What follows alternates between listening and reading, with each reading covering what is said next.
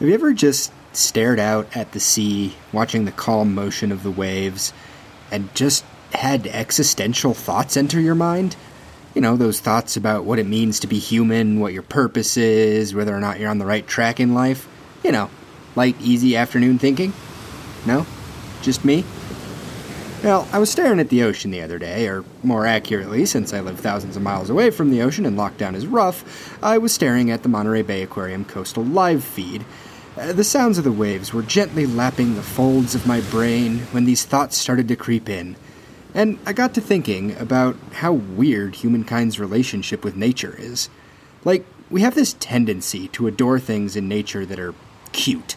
Pandas, dogs, cats, seals, and don't even get me started on the unfair amount of love koalas get. The list goes on and on. We love things that are cute or otherwise incredibly aesthetically pleasing. We start funds and programs for protecting them left and right, and use them in logos and ads meant to emotionally tug at our heartstrings. That's right, I'm calling you out, Sarah McLachlan. And, well, there's nothing inherently wrong with that. I mean, real talk, anything that protects the biodiversity of our planet is a win.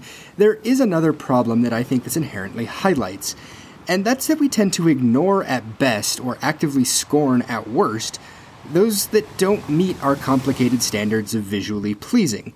And that leaves the less than stunningly adorable creatures without the time or attention that they deserve to show what makes them special. And this isn't even just a problem for humans regarding animals either. Humans do it to humans all the time, especially in modern society. We seem to have these strange, downright arcane ideals of what beauty is and try to force ourselves and others to adhere to these ideals. And once again, we ignore or actively scorn those that don't meet these standards, as impossible as that is. And I don't know about the rest of you, but I think this is a terrible detriment. You know, most people and most creatures have something to give. Maybe a talent, maybe a way of thinking, or in the case of animals, it could be an adaptation we can learn from, or even a literal chemical that we can use to keep us safe. But how will we ever know what's being offered to us if we straight up ignore it because we don't like it off gut reaction? Or worse, we just straight up destroy it or its habitat before we know a single thing about it. So, all this got me thinking. It's a long existential tangent, so thanks for bearing with me. But all this got me thinking, what lessons can we learn from nature that will help us humans as a species transcend some of these judgments that hold us back? So with that in mind, I want to talk to you today about a snail. An extraordinary slime boy, a bastion of goodness among a cold, dark sea. It's a cool tale about a creature who can stand up to pressure, who can really take the heat, and whose mere existence serves to defend the home that it loves so much. It's a tale that, I hope, by telling, will show that by looking past an undesirable exterior, you can find so much. So once more we go into the deep ocean to meet this armored knight living without light, and the deep sea's resident, Volcano Potato. Let's descend.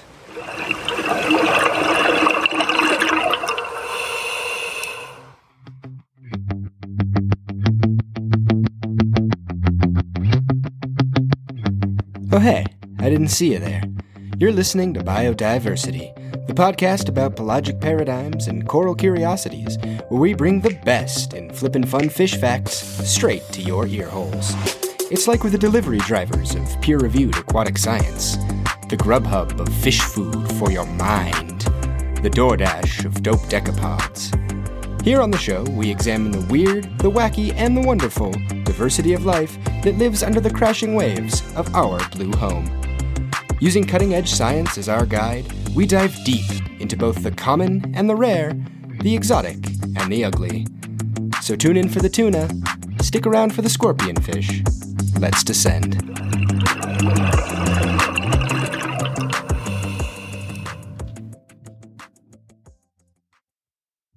Today on the show, the scaly-foot snail, or, because it's hilarious, the sea pangolin. And I'm not even making that up either. It's actually an accepted common name for this little sack of slime. Last episode, we talked about the apex hunters that are the dragonfish. But hunting isn't the only viable lifestyle down in the deep. I mean, how boring would it be if there was only one correct way to live your life? So, while some creatures might prefer the high-octane world of hunting for their next meal, living in the thrill and the adrenaline of the hunt and the kill, Others are perfectly happy to just be a couch potato, farming food and building their armored bunker against the world. So it's time to move from hunting to farming, from swimming to sedentary, and from cold to hot, as we shift our creature feature focus back to the hydrothermal vents, the volcanoes of the deep sea. Now, before I continue, a little bit of a disclaimer here. There is a very brief discussion towards the end of the episode of certain adult snail activities. It's pretty short and doesn't go in depth, but do please be aware if you have young ears listening and would rather not them hear. Okay, so, living among these volcanoes of the deep, we find this particularly unique species of gastropod, scientific name Chrysomelon squamiferum. Chrysomelon derives from the ancient language of the Greeks, and it means golden-haired. It was a name chosen to be reflective of how the creature sometimes incorporates pyrite into its shell. Pyrite, of course, is fool's gold, just in case your local museum or school didn't teach you. Squamiferum, on the other hand, was chosen because it sounds totally adorable.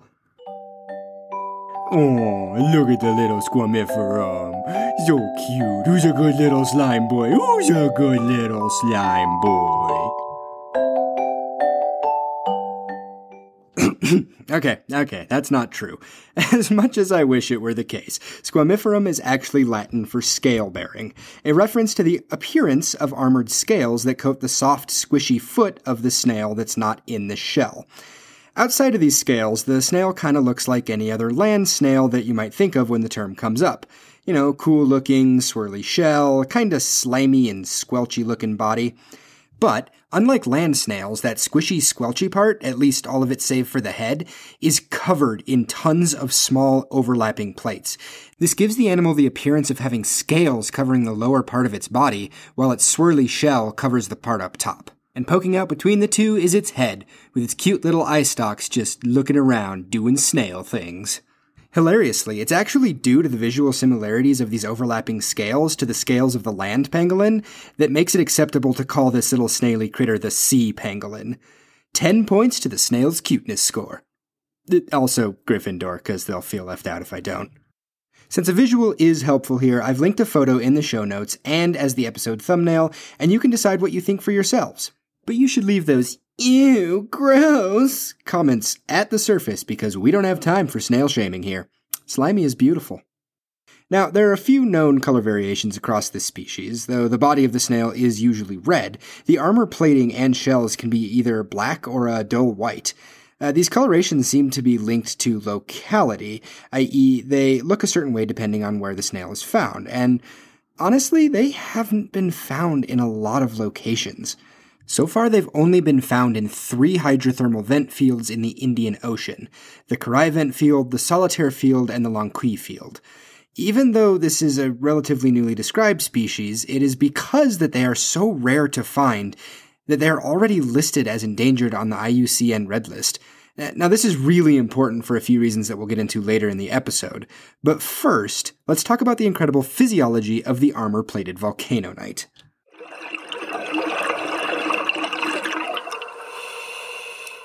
This species was discovered in 2001, and since both its common and scientific name reference the scales of the animal, well, they must be important, right? The scales are hard and armor-like, giving the soft parts of the gastropod protection even when they're outside of the bastion that is its main shell. These scales, or plates, that cover the foot and give the snail its name are called sclerites. And land snails, they got nothing on this.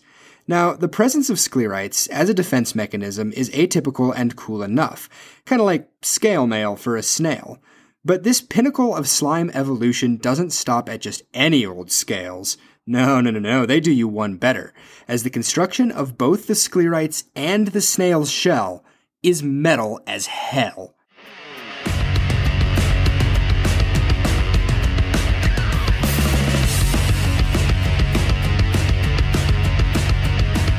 No, wait, hold up, stop the music, stop. Sorry, I got the inflection wrong there. I meant that literally. The snail's shell and its host of sclerites are literally made with metal. You know, like the stuff cars, forks, knives, weapons, buildings, skillets, washing machines, tools, wiring, and like a lot of human inventions are made out of. Yeah, that stuff. The snail's armor is made of metal. Research into the composition of the shell of the scalyfoot discovered that this animal actually incorporates iron sulfides into both its shell and its sclerites. This mineralization of the armor with iron is something as of yet unseen in any other aquatic species, and makes this snail one extremely tough nut to crack. And, just because I know you were wondering, no, science hasn't answered the question of whether or not you could pass a magnet over the snail and lift it up. And yes, this is 100% something I want to try if ever given the opportunity, so let me in on the next study, scientists. Most shells that you're familiar with, like the ones that you find on long walks on the beach, are constructed of some form of calcium carbonate, which by itself offers quite a lot of protection, and most mollusks and other creatures with shells call that good enough. But this heavily armored slime tank wasn't satisfied with that. No. It would stop at nothing less than creating a super armor, and the evolutionary end result is something that even the US military has taken an interest in. Earlier, I said that the snail incorporates metal into its shell, not that it was entirely made of this stuff. Metal helps, but there's more to it than that. The shell is actually made up of 3 distinctly different layers that all work together to create a barrier that even the toughest of predators can't break. And it's the interplay between the structure/arrangement of these layers with the materials that they're made of that becomes the super armor. So let's break it down. Starting closest to the snail's main body, the innermost layer is typical of what we see in other mollusks, being made of aragonite, which is a form of calcium carbonate. You know, that same thing that most other shells are made out of. Aragonite is tough on its own, and works for a lot of other creatures, so the squamiferous squiggly snail kept that part as is. For the most part. Building on top of that, it does something that both land snails and clams do. They build a layer of protein that scientists call a periostracum. In land snails, the periostracum is frequently called the animal's skin, as it is the outermost layer. It's usually comprised of a protein called conchiolin, but that's not really the important bit. The important bit is that most mollusks with the periostracum use this skin as scaffolding, or a framework of sorts, upon which more shell can be built. This allows more shell to be built or repaired over the course of the shelled creature's lifetime. So, the land snails and clams are mollusks that stop there, at 2 layers. But not our main snail, Chrysomelon. It adds a 3rd layer on top of all of that. And that 3rd layer is the iron layer, the big ol' snail plate mail. By utilizing the iron sulfides that are being spewed out in rapid force from the hydrothermal vents upon which it lives, it builds this outermost layer of iron armor. Now, this layer isn't super thick, it's on average only about 30 micrometers, but when you're reinforced with iron, you don't need to be especially thick. Oh, and that's just the shell. The hundreds of little armored sclerites are quite similar in construction, too. They're also composed of 3 layers, though instead of a calcium carbonate inner core, it's epithelial tissue. You know, the same kind of tissue that makes up human skin in part. So, to review, the shell goes calcium carbonate, protein, mineralized iron, and the sclerite plates go epithelial tissue, protein, mineralized iron. Got it? Good. So, one could take a look at this tri-layered structure and think that the snail's superior defense comes from adding the separate defense scores of each layer together. But oh boy, is it ever more than just simple addition. Researchers in 2010 looked at the mechanical strengths of how the shell was all cobbled together, and they did so by applying force to the shell with a diamond tip of an instrument, and by doing so, they were able to measure force across the shell and see how the force was displaced. They found that each of these 3 layers contributes differently, both by itself and in conjunction with the others, to the armor's overall effectiveness. So let's take it from the top, the iron sulfide layer. Remember, it's pretty thin, but it doesn't mean that it's not super defensive. Not only is this layer strong and resilient because it's metal, it's also perfectly engineered at the microscopic level to reduce damage. Scientists using electron microscopes found that the microscopic structure of the layer, when subjected to force that might otherwise crack it, was able to disperse the damage into what they termed sacrificial microcracks around the iron sulfide particles that help make up the layer. So, let's say that there's a particularly strong crab looking to break through the layer, and it clamps down hard on the shell. What this means is that instead of giving way and developing a large crack along the shell where it was clamped, the damage is distributed and localized into little, smaller spiderwebbing cracks near the impact site that are way more manageable. These little microcracks willingly take the force of the assault to ensure that the overall layer doesn't break. It's a sacrifice to the shell integrity, to be sure, as having spiderwebbing microcracks all across the shell does weaken it, but it's way better than being split wide open and becoming a meal. Moving down, we arrive at the thickest layer, the periostracum. This layer is pliable in nature, kind of squishy and springy, being made of protein. Because of this, the periostracum filling of the shell sandwich acts as a shock absorber. To anybody who's ridden a bike with or without shocks, you kind of know just how much force a shock absorber can reduce, and this biological absorber does its job marvelously. Take that crab scenario again. As the claw crunches down, even if it doesn't break through the iron, the force of that crush doesn't just stop at the iron layer. Some of it does get transferred down through to this protein layer. This force can still be very dangerous. Just because the outer iron layer doesn't crack doesn't mean that the inner, more vulnerable calcium carbonate shell won't crack from significant force, or worse yet, the snail's soft, vulnerable body. This is where the periostracum does its job. All that claw-crushing pressure is put upon the springy protein layer, where it is absorbed, distributed, and relieved. Even the heat generated from such a forceful attack can be dispersed throughout this layer. So it is that most, if not all, of the shock from such an attack is dissipated between the outer layer and this one. This is incredibly important because it has been recorded that some crabs will keep up an attack on the snail for several days. Trying to reach a meal, the crab will just crush down on the shell. Meanwhile, the snail doesn't feel a darn thing. And that's not all the periostracum layer does. Remember that it also serves as a template or a scaffold of sorts to build new shell, but it is also theorized that it can act as protection from the harsh corrosive chemicals commonly dissolved in the waters around the hydrothermal vents, or, in a more extreme scenario, protect them from chemicals secreted by animals that might try to bore into the shell to get to the snail. So, in essence, the middle layer is just a big old elastic sponge that acts as a building template, shock absorber, and chemical PPE. Finally, we reach the inner calcified shell layer, the last bastion of defense. If any mechanical energy from an attack reaches through the top two layers, the wall of aragonite stands in the way from that force reaching the snail. All three layers of the shell act in concert to protect the vulnerable squishy part, and they do so marvelously. Oh, and just in case you were wondering, the foot-armoring sclerites aren't exactly a weak point either. The snail can retract into the shell, ducking its vulnerable head away between the protection of the shell up top and from below with the covering of sclerites. We don't have a lot of data regarding the sclerites specifically, but with similar composition and function, and the strength in numbers, it isn't hard to imagine the great defense that they themselves put up. This crazy cobbled-together layer structure of breathtaking materials is the precise reason that the U.S. military has taken an interest in this particular snail at the bottom of the sea. Statements from 2010 mentioned they were trying to replicate these kinds of mechanics in order to create better armor for soldiers and vehicles. That way, when the crab aliens from Groupulon 6 finally attack, our tanks will be very well equipped to handle the force of their crush claws. Thanks, Mr. Snail.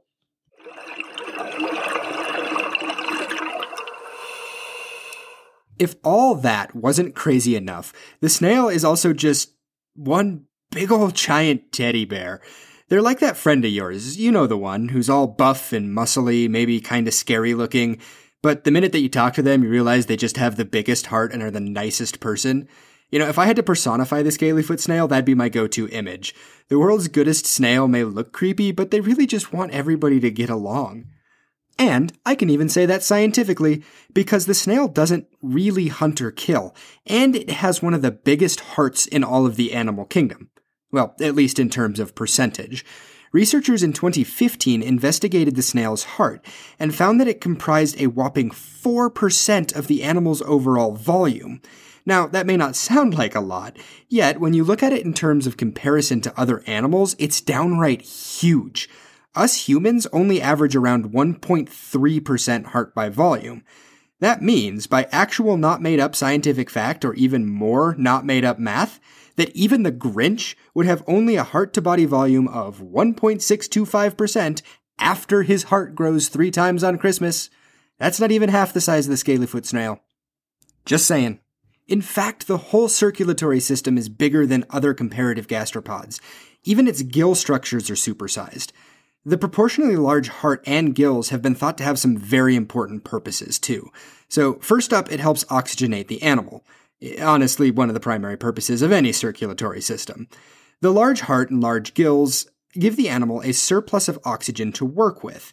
We haven't talked much about how gills work on the show, but just like the big ol' free-swimming fish, the scalyfoot breathes by the utilization of gills. At a most basic level, gills work by kind of pulling oxygen from the water. Think of the gill like a membrane. On one side, the snail's blood inside the body, and on the other side, water outside the body. This creates a gradient. The outside water has high oxygen content when compared to the low oxygen blood on the other side of the gill. And because oxygen naturally flows from high concentration to low, the oxygen is pulled from being dissolved in the surrounding water and into being dissolved in the low oxygen blood.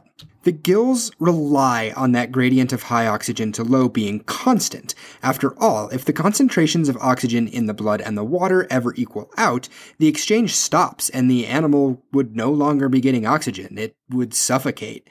So, in order to maintain the gradient optimally, the blood and the water need to be flowing in opposite directions. The water flow is easy. Animals usually have a mechanism to constantly pass water over the gills, be that a literal pump by constantly swimming or hanging out in the current.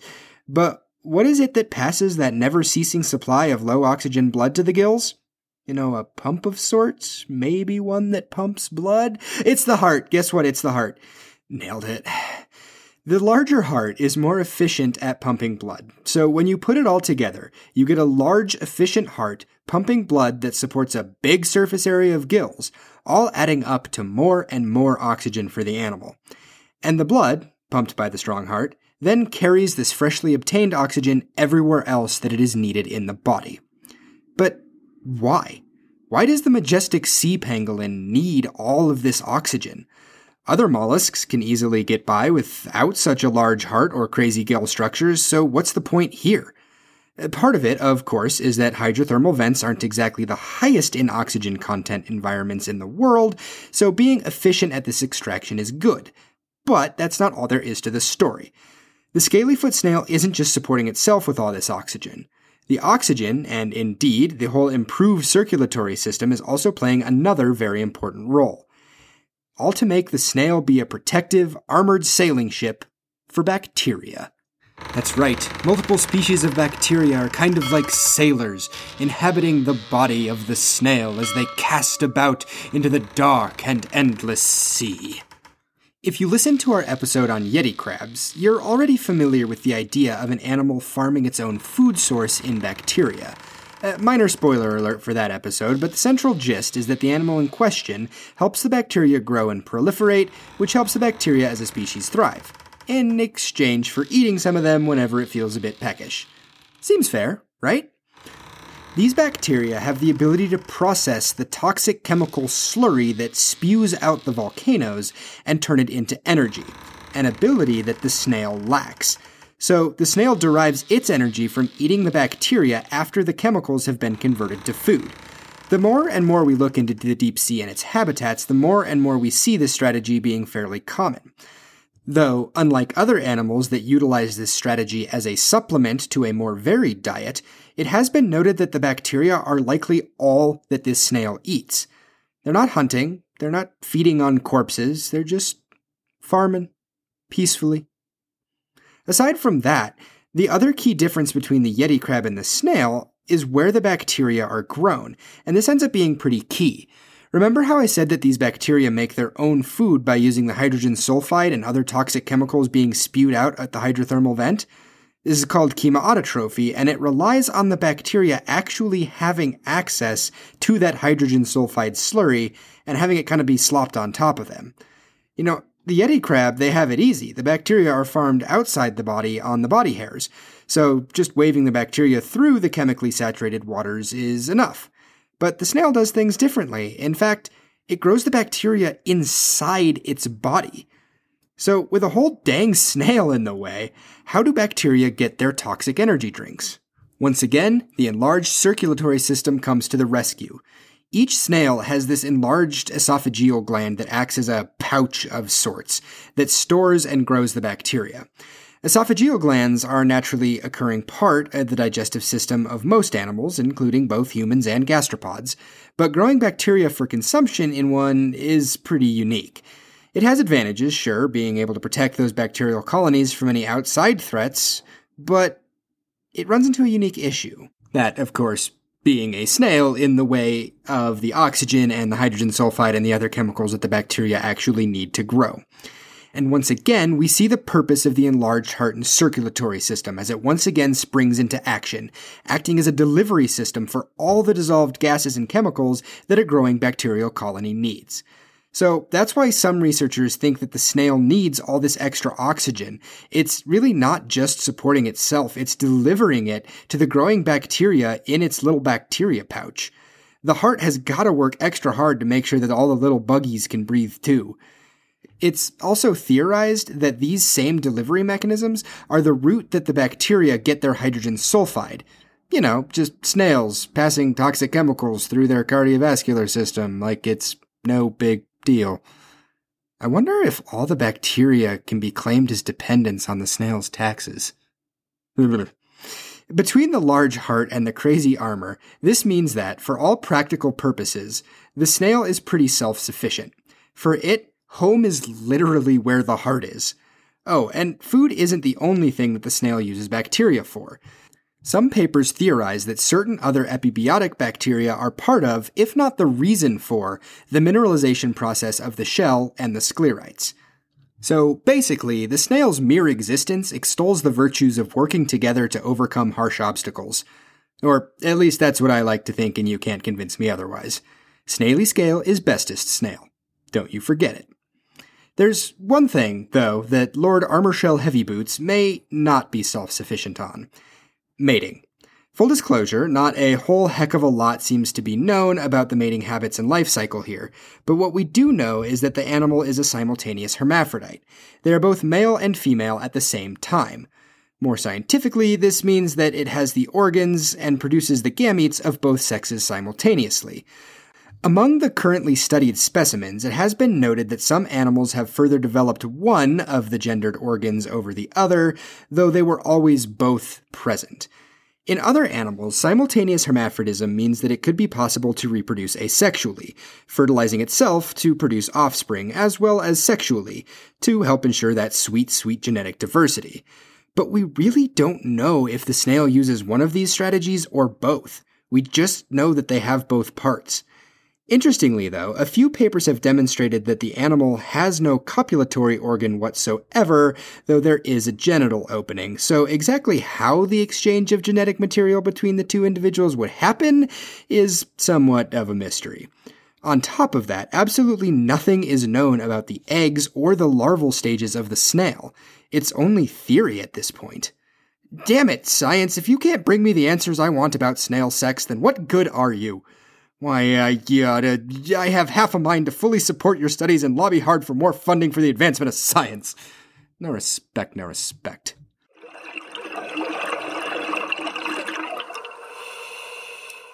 There's one last thing to discuss when it comes to the Scalyfoot. This episode is called The Volcano Night, and I hope that by now those reasons are pretty obvious, what with the living on an undersea volcano, being clad in armor, and whatnot. But we can't just call any old schmuck who puts on armor a true knight. Knights have a certain reputation, after all. Upholders of the tenets of loyalty, compassion, and justice, the romanticized knight is truly an inspiration for those around them. But by comparison, the lazy slime farmer seems pretty far off, huh? I mean, as long as it has a supply of swirly deep-sea chemicals and oxygenated water, it can produce its own food and create nigh-on-impregnable armor without moving much. Thanks to that armor, it doesn't have to do much if it's attacked. It just kind of sits there and takes it until the predator gets bored and leaves. It's pretty chill, even for a snail. So how does that earn the snail its knighthood? Well, even just living its best snail life, it defends its home from foreign invaders. You see, the hydrothermal vents and fields that the brave knight Squamiferum calls its home are under both threat and siege. And the offending invaders? Us. Humans. We're the bad guys.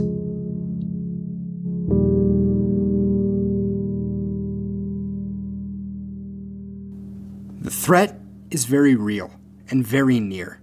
The seabed, the muck on the ocean floor, and all these vent ecosystems are a treasure trove of biological life.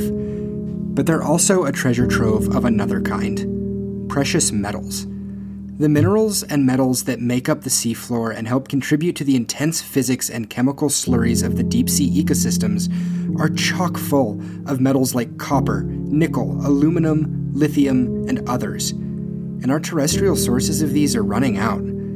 In order to keep production of smartphones, laptops, aluminum cans, batteries, and so many products moving, several companies have set their sights on the seafloor.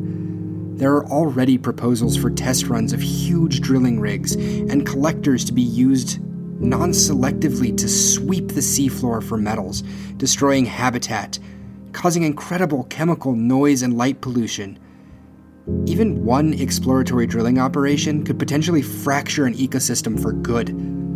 And many of these companies, they're aiming to do it soon, before any laws can put a stop to them. In fact, exploratory drilling has already been performed, and it could be scheduled to give way to full commercial exploitation between now and 2025. But a ray of hope shines through the abyssal darkness, and it comes in snail form. Because of the efforts of devoted scientists and passionate people, the rare scalyfoot snail was listed as endangered by the IUCN in 2019. It's a surprisingly difficult feat to do normally, and doubly so here due to the lack of knowledge about the creature's range and status. But after lobbying and petitioning, and ironically because of the future threat of deep-sea mining, the snail squiggled its way onto the list. Unfortunately, it is only a small victory. The listing doesn't do much in and of itself. The snail is not officially protected under any law, but it's a small, armored sparkle in the deep that gets the ball rolling. According to Lisa Levin, a biologist at Scripps Institution of Oceanography, the listing was an important step to alerting policymakers about the potential impacts of these kinds of operations. Chong Chen, a deep-sea biologist at the Japan Agency for Marine Earth Science and Technology, agrees, saying that simply being on the list means something to both policymakers and ordinary people. It's the first step to getting this particular species protected by law, and because of this classification, scientists are now assessing the status of other deep-sea animals the world over. The hope, in the mind of many marine biologists and myself, if I'm honest, is that this path is a path forward to protecting these incredible ecosystems, and might potentially even straight up outlaw mining operations at hydrothermal vent sites. It's a long way off, and there's a lot of work to be done to get there, but we stand on the precipice of being able to make a choice. Oftentimes, in ocean conservation, we seem to be trying to figure out how to correct damages that we've already caused. But here, we stand at the cusp of disaster and have a real opportunity to prevent catastrophic damage from happening in the first place. To do so, we'll need more science, better environmental impact studies, and overwhelming citizen and business support. In fact, there's already calls for a moratorium on all deep-sea mining practices while we spend the time to better understand the ecosystems and creatures, like the scalyfoot, that live there. Dr. Sylvia Earle, Sir David Attenborough, and organizations like the World Wildlife Fund are among several voices that are calling for at least a 10-year moratorium. And these movements seem to actually be gaining some traction. Huge players in the metal markets have begun to take notice. As recently as March 31st, 2021, 4 major companies, Google, Volvo, Samsung, and BMW, have all signed on to an agreement not to source any of the metals for their products from deep-sea sources. These huge company decisions show that industry, even industry giants, can be committed to a healthier, more sustainable way of doing things. That's super important, because like it or not, industry and larger corporations are here to stay. But with the right leadership and mindsets, they can wield their power towards a more sustainable future, instead of one that destroys our natural resources without a second thought. That kind of mindset is going to be needed from our world's leaders if we wish to protect the realm in which the scalyfoot snail lives. It's alien and a bit frightening, but it is also fragile and beautiful and every bit worth protecting. And nobody, right now, could be a better or more fitting defender. So I'm asking you, please, let's prevent this disaster from happening. Like the bacteria that help build the snail's armor, let's work together to be the desperately needed shield for the seafloor. Together, let's stand on the side of justice and chivalry, and on the side of the valiant protector of these lands, the brave Volcano Knight.